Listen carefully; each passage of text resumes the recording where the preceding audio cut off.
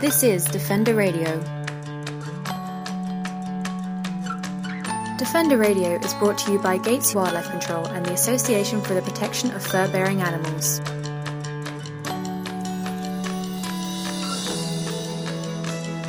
It's the week of February 3rd, 2014, and this is Michael Howie bringing you episode 118 of Defender Radio. This week, we're taking a look at a single incident which has captured the eyes of the world. A wolf whose leg was caught and nearly severed by legal snare in northern Ontario. Defender Radio Special Report. Last week, Paula Tuff, a resident in a small town about 40 minutes north of Huntsville and bordering Algonquin Park, came across a wolf who was severely injured in a snare. While many others passed by and did nothing, Paula refused to give up. She ran home and got supplies to free and transport the female wolf, and assisted in getting her into the care of Aspen Valley Wildlife Sanctuary.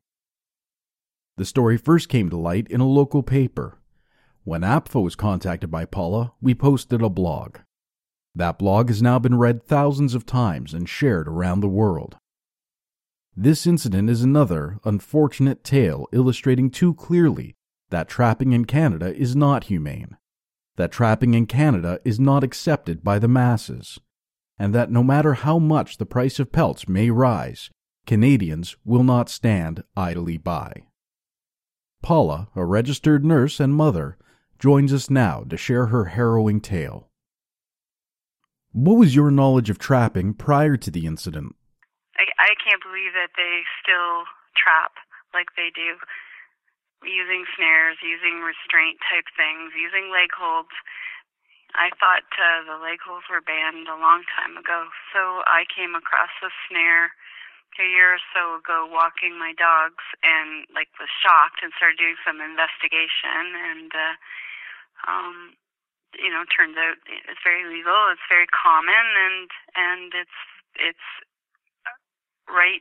very accessible. It's right off trails you would walk, in Crown Land or whatever. It's right there, feet from the trail. How did you find the wolf? We were trying to learn how to skijor. So with the dogs, right? Ski with dogs. And so having lots of snow now, we went down this little local trail, snowmobile trail, it's a groom trail.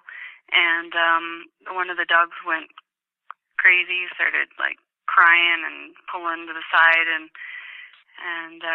thought something was going on. So I went ahead and sure enough saw this little wolf in the snare there, right, just 10 feet from the trail.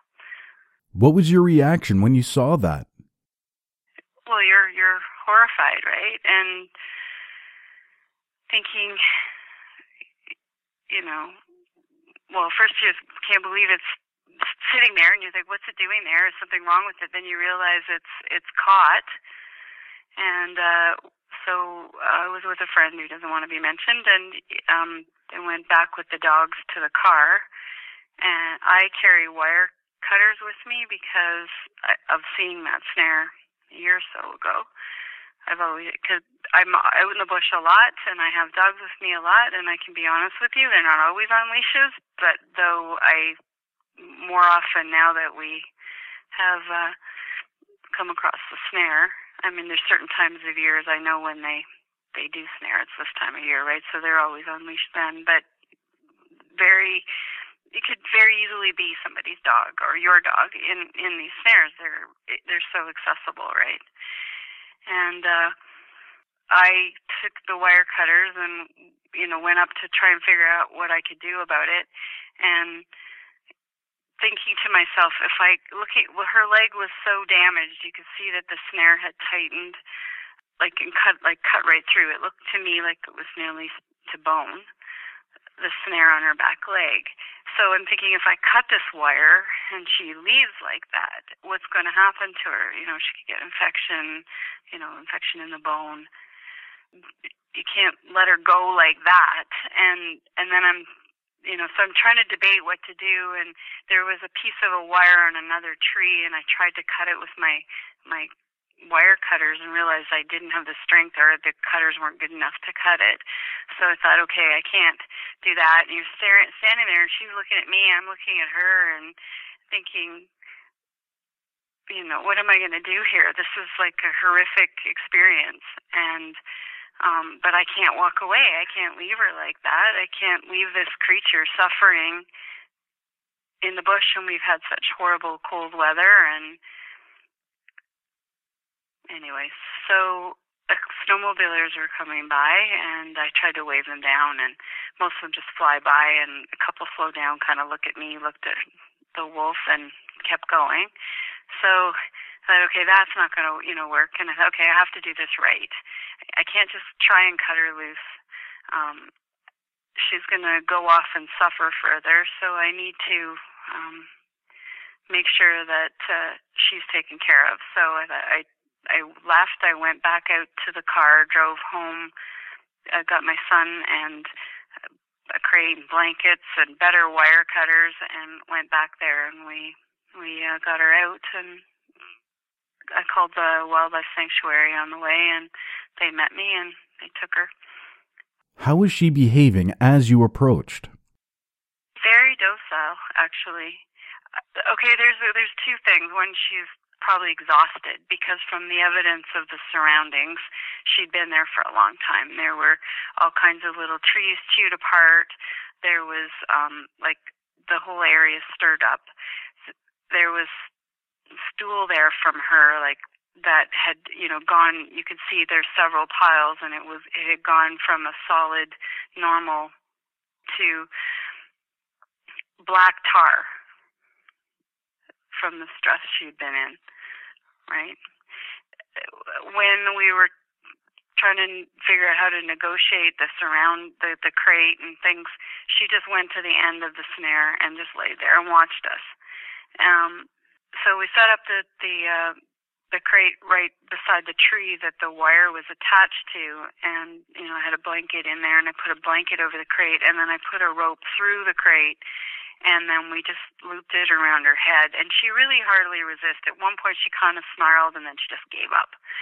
And I was able to just sort of gently tug her towards the crate, and keeping it firm enough that she couldn't really swing her head back, and my son, and the person doesn't want to be named, gave her a little nudge, and from behind just kind of scooped her into the crate.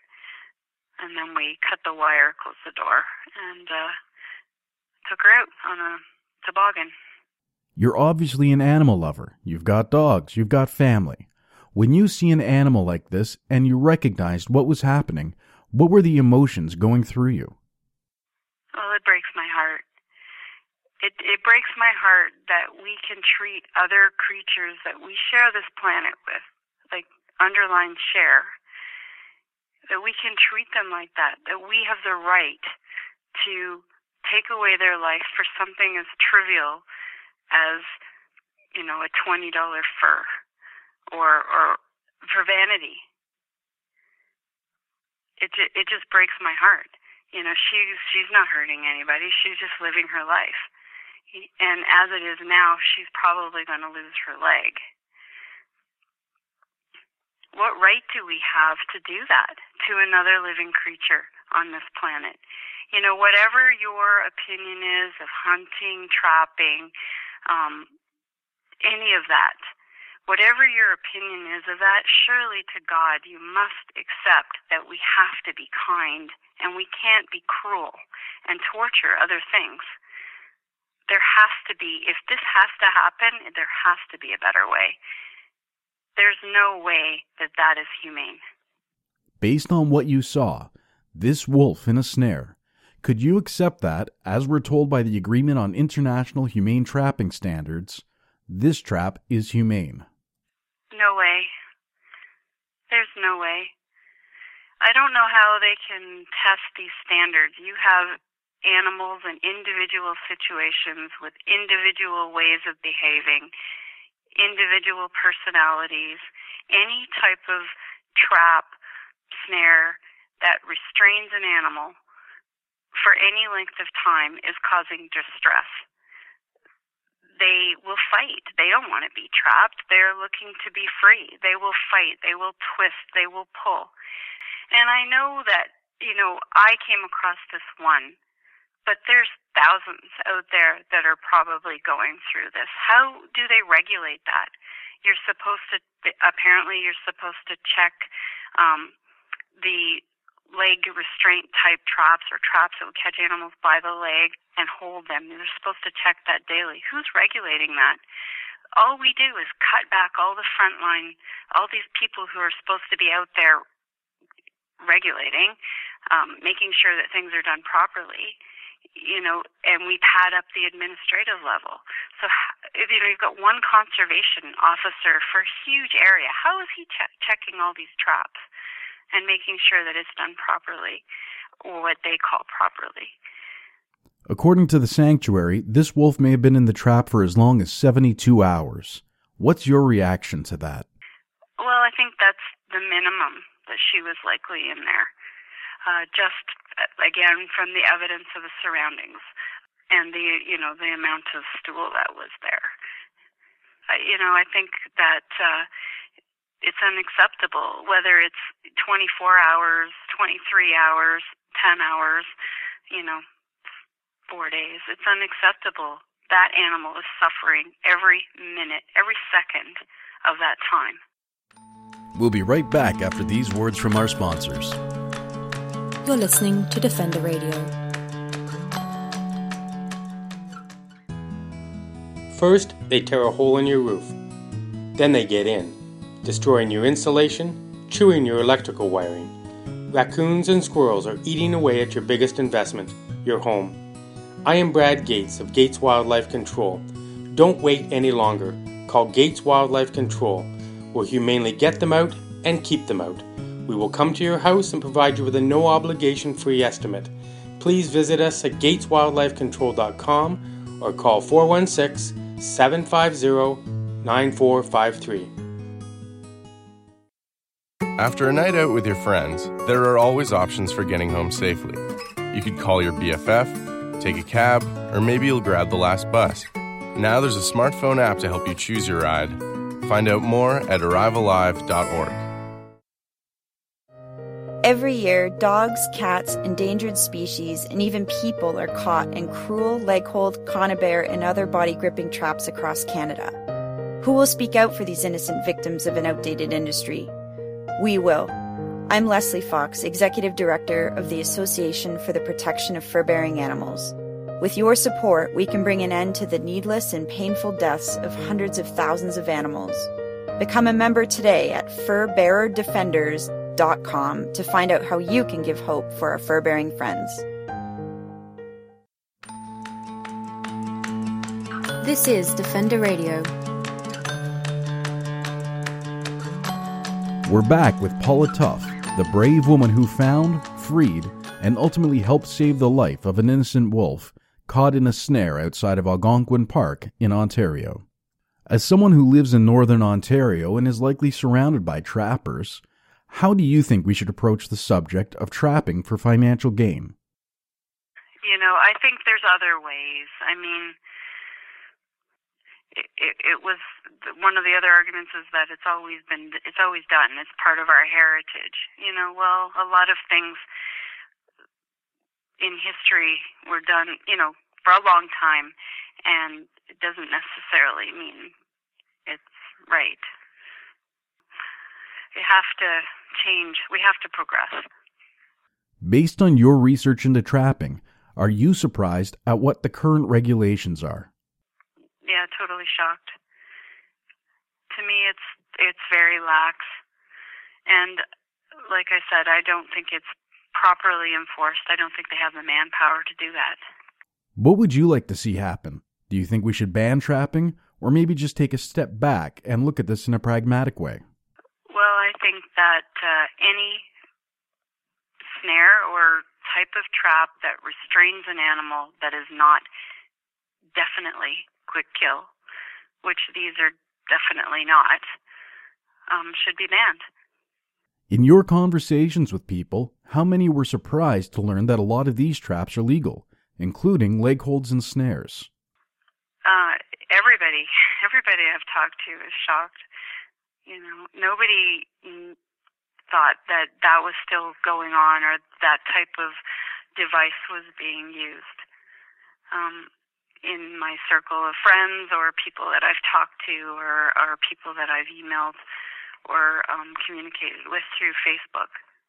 What would you do if you came across this situation again, with the knowledge that it can be illegal to interfere with a trap line? I would do the same thing. You can't put something in front of me, whether it be, human or animal, that's suffering, that's in distress, and have me not want to do something to try and help it. I would do exactly the same thing. Are you planning on pursuing this at a local level? I'm taking it all the way.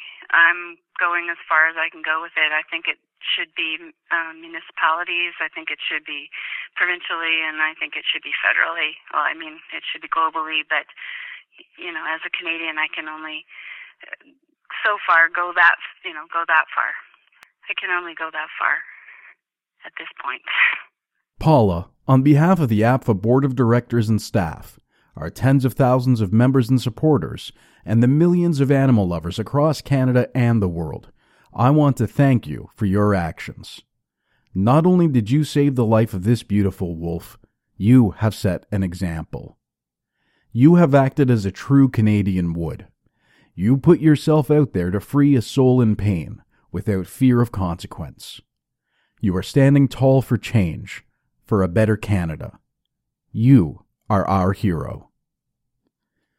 At the time of this recording, the female wolf remains in the care of Aspen Valley Wildlife Sanctuary, who is hoping that with time and treatment, she will be successfully released and reunited with her pack.